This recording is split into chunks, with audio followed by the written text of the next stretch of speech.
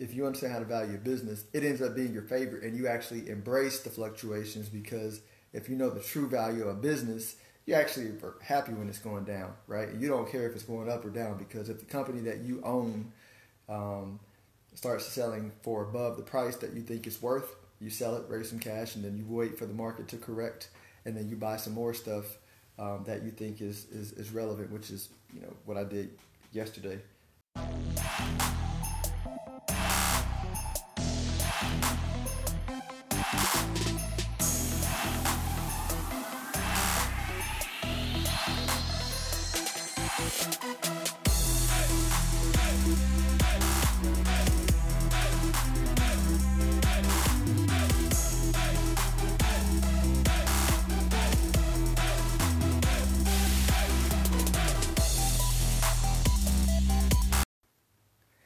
So I've gotten asked a couple of times, how do you value a business? Recently, shout out to Josh Cloud, my chapter brother, OT, KSI. He asked me about it and I said, hey, you know what, man, I'll just do a video on it, send it to you. And I'll just, I'm making a video available to everybody, which is why I'm doing it live and dropping it on my podcast later. If you're not subscribed, hashtag AskPhilip, Spotify, Apple Podcasts, Google Music. You can go straight to my site, askphilip.philipwashingtonjr.com. But this is how to value business. Let me go, why is this important? And it's important because a lot of people, when they're investing, a lot of people are speculating and don't know it. They're basically saying, hey, I think this stock is going to go up because, right, I think this is the future. I feel that what I'm looking at is doing this, or it's going up, right? And that's cool, but if you don't understand the value of the business, like over the short term, the stock market does this, and it's based on people's emotions and feelings, and I think and whatever. But over the long term, when I say long term, I'm not talking 30 years. I'm talking, 5 years, 7 years, 8 years, 10 years, right? Over the long term, a company, a stock, is going to follow the cash flow of the company, right? So if we look at all different studies, right, if the cash flow of a company is growing at 15% a year over a 10-year period of time, and you look back at what the stock actually earned over that period of time, most of the time it's pretty close to that number that it grew by. It's just in the short term, the stock market is trying to figure that out. So today it's moving because they're like, hey, we think it's going to grow at this rate or at this rate, and it's processing all the news. But over the long term, when the noise is out, those two correlate really well, right? You don't have to worry about this in a private business because if you're buying a private business that's not in the stock market, you don't have the fluctuations, and you have two parties that are agreeing on the price based more on valuation. But in the stock market, if you understand how to value a business, it ends up being your favorite, and you actually embrace the fluctuations because if you know the true value of a business, you actually are happy when it's going down, right? You don't care if it's going up or down because if the company that you own starts selling for above the price that you think it's worth, you sell it, raise some cash, and then you wait for the market to correct, and then you buy some more stuff that you think is relevant, which is what I did yesterday. From the last week's meltdown. And so this is why learning how to value a company is important, right?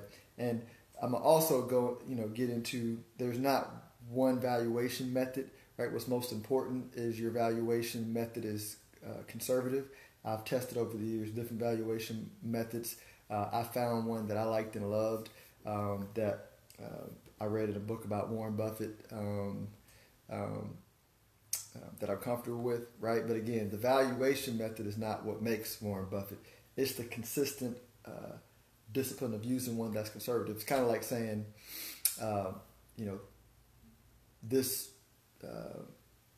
Nick Saban's football process is the only process that can win championships.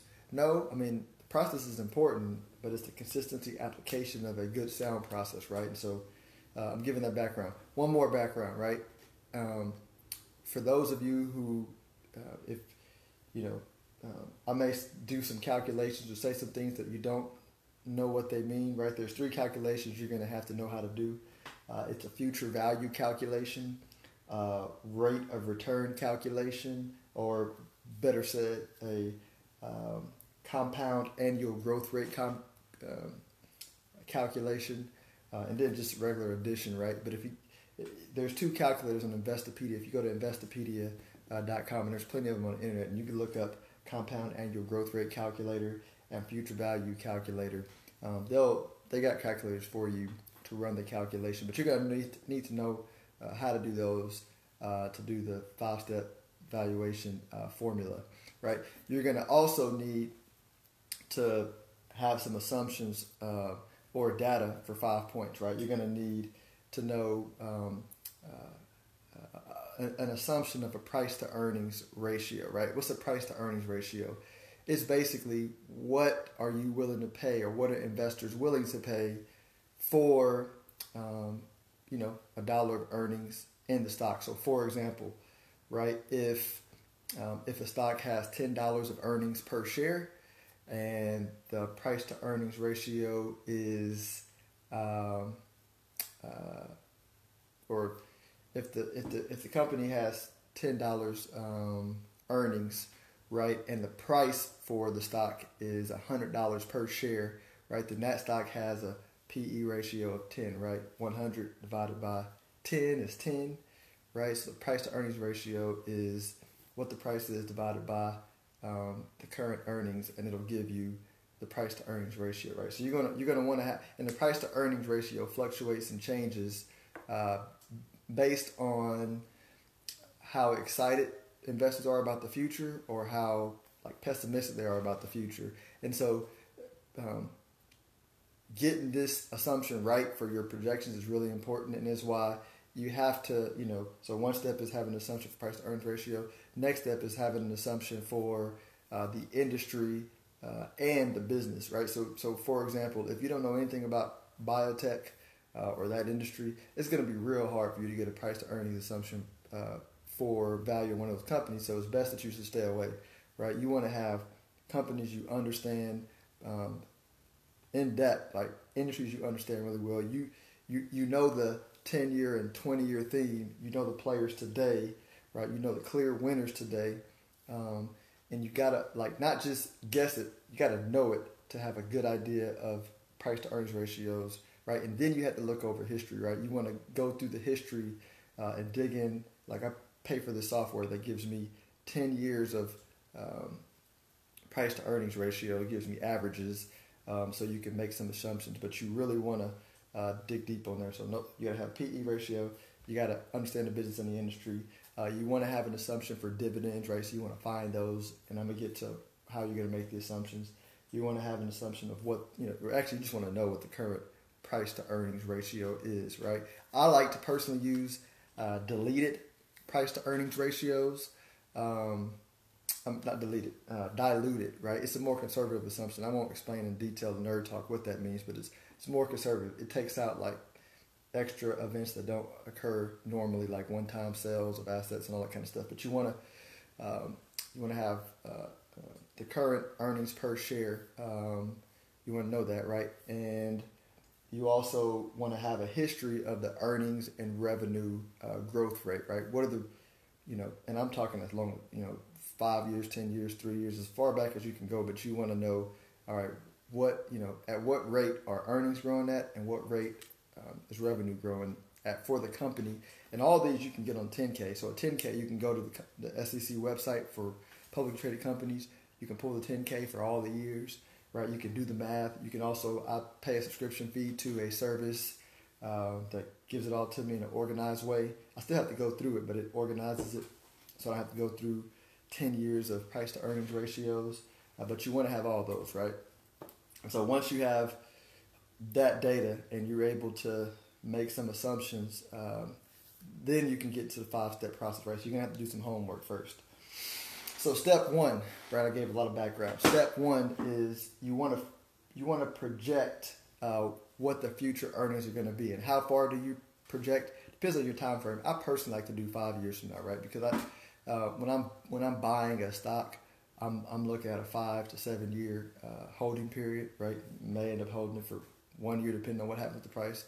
May end up holding it for 15 years. I don't know exactly how long I'm going to hold it. When I run a projection, I'm basing it off 5 years because that's my assumed immediate term holding period, right? And 5 years is just, you know, based on looking at history, it's a good time period for, you know, how long it takes companies that are undervalued in the short term to be fully valued over a long period of time, right? But again, it can be longer, it could be shorter. You never really know. But 5 years is my number, right? So when I'm projecting out earnings, I want to know, all right, what are the earnings likely going to be 5 years from now, right? So how do you do it? You need to do a future value calculation. So remember the calculator on Investopedia.com, future value calculator.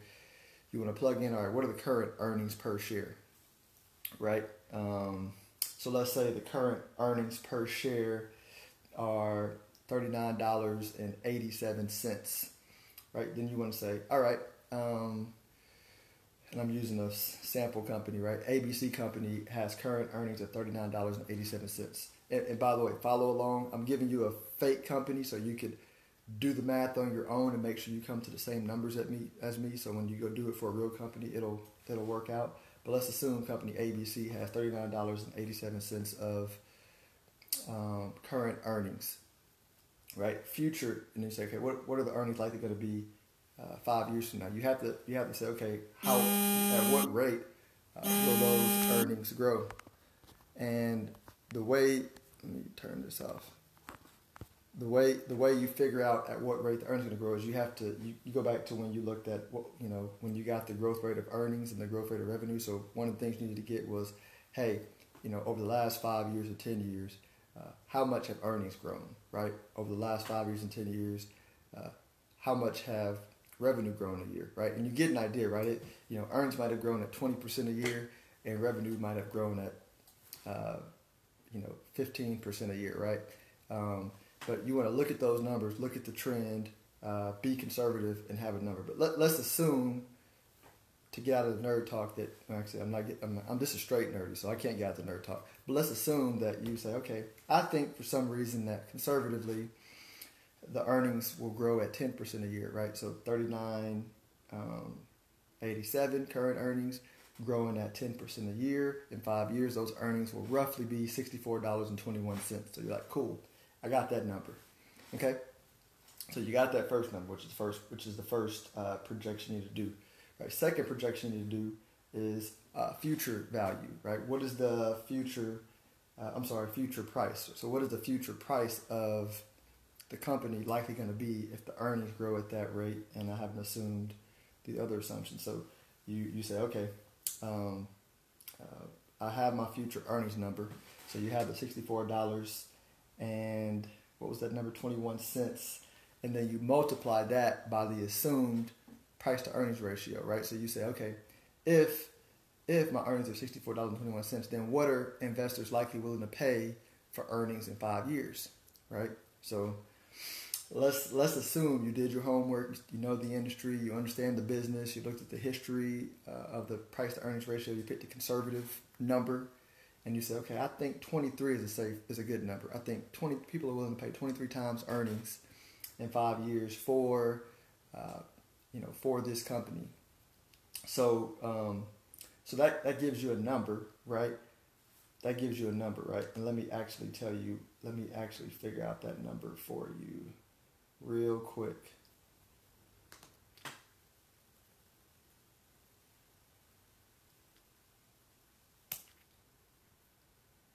That gives you a number. So the number in this example, 23.7 times 64.21 is $1,521.80, right? So the price of a share of the company you're looking to buy in this example will be $1,521.80.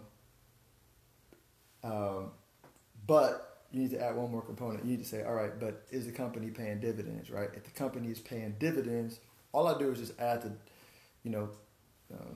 add what I think the dividend will be that year in there. So if the dividend is going to be $50, I take 50 plus 15.21.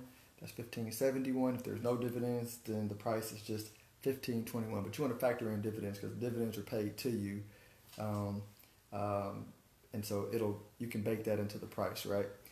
So in this example, let's assume you don't have dividends, right? So your expected price for the stock in the future is $1,521.80 per share.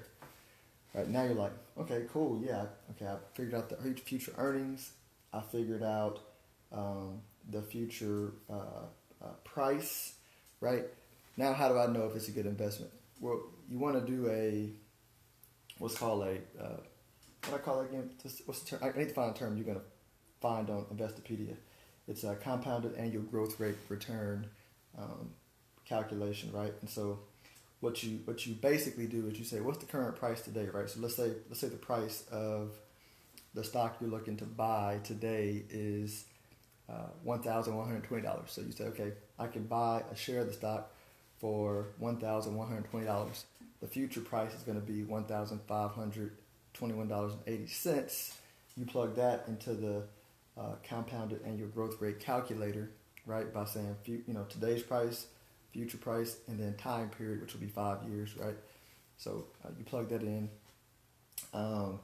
and you should get something like 6.32%, right? So you say, okay, my expected annual return, if that I'm on my assumptions are 6.32% a year, right? The question is that a good return? So step 4, what I like to do is I like to compare that to if I invested my money in what's called the risk-free rate, right? And the risk-free rate is investors consider it lending money to the U.S. government, right? Because if the U.S. government collapses, like everything in the world goes to hell in a handbasket. It's what every asset class basically is priced off of, because it's considered it's the reserve currency for the world, right? So forget that. Just know the risk-free rate is loaning the U.S. government money. And I like to use the 10-year bond rate today. It's at about 2.41%. So I say, okay, if I gave the U.S. government my money, I could expect a 2.4% return on my money. This 6.32% is a few multiples higher. I like it, right? If it were close to 2.4, I might say, I can take no risk and earn that, so I'm not really going to do this stock. If it's less, easy, no-brainer. But if it's here, I'm like, okay, I'm interested, right? So that's step 4. Step 5 is then you compare it to other alternative investments that you valued that you like. So you may say, all right, I valued these 4 companies. This does better than than 2 of them. But 2 of them, it's in the ballpark and it's attractive. And then you say, hey, if I have some cash, I think I want to buy it, or I might want to sell something that I think is not going to grow as much and buy this. But step 5 is comparing it to other alternative companies, right? And I like to, when I'm looking at other companies, I like to also know, are they dominant, right? Are they a dominant player? Not do I think they will be a dominant player, like are they a dominant player? I like when I invest in a company or when I do business, period, I like to do what I call play one-on-one basketball against 12-year-olds, meaning, I don't want any competition. I want it to be like a massacre on the court, right? If I play one-on-one basketball with a 12-year-old that's not like LeBron James or Zion, like I would dominate.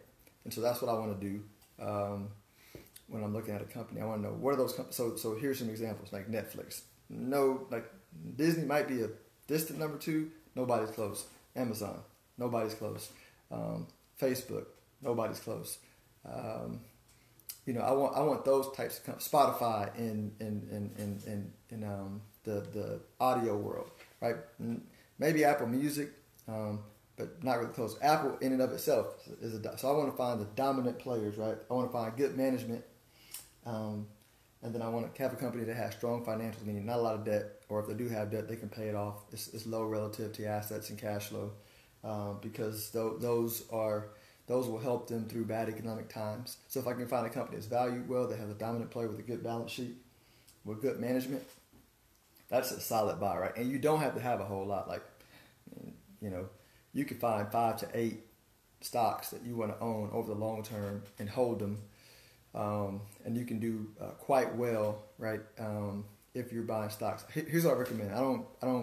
If this sounds crazy and you don't know what I'm talking about, then you should just put all your money in mutual funds or low cost ETFs. If you do understand it and you're following me a little bit, I still don't recommend you put all your money in individual stocks. I don't, and this is what I do for a living. I like to have, a smaller percentage of my money, probably bigger than most, but not all my money in individual stocks. Then I have a portfolio for me and my wife that's low cost ETFs for the long term, well diversified, for our long term, boring money, right? So this is, do the math. If with the fake company you come with the same numbers as I do, you're good on the math. If you find a better valuation process, go with that. I'm just giving you an example of the level of detail you want to go through when you're looking at value in a company. There's some other calculators other than what I mentioned that you can find to do the calculations. But I'm really showing this to help people understand, the level of detail you need to go to when you're understanding a business, the importance of not guessing, the enormous amount of homework you have to do when valuing a company. And if you're willing to do that, over the long term, right, you can do well. And what it also allows you to do is not be afraid of market downturns. When market downturns happens, you become excited because the companies that you were looking at that you wanted to buy that were too expensive, they become cheaper, and you're like, oh man, I've been waiting to buy this company. Right? 'Cause there's a whole lot of companies I just can't buy right now that I want to buy because they're too expensive, right? The dominant players, good management, strong balance sheet, they're not priced right. And the cool part is, you get to a point to where you can really follow 20, 30 companies, 50 at most, that are dominant players in industries you understand with good balance sheet and strong managements. And then some of them will be priced appropriately at the same time. Some of them won't. And you kind of just stay updated on the industry and buy them when they're cheap, sell them when they're not, and over again. And over a long period of time, I think you can do well by doing that if you do the work. This information is for informational purposes and educational purposes, not meant to be considered personal investment advice. Is not to be considered a solicitation for the purpose of specific securities, investments, or investment strategies. Investing involves risk, and no investment is guaranteed unless so stated. Individuals listening to this podcast seek to qualify investment professional or advice about the actual information contained in the podcast. So like and share it.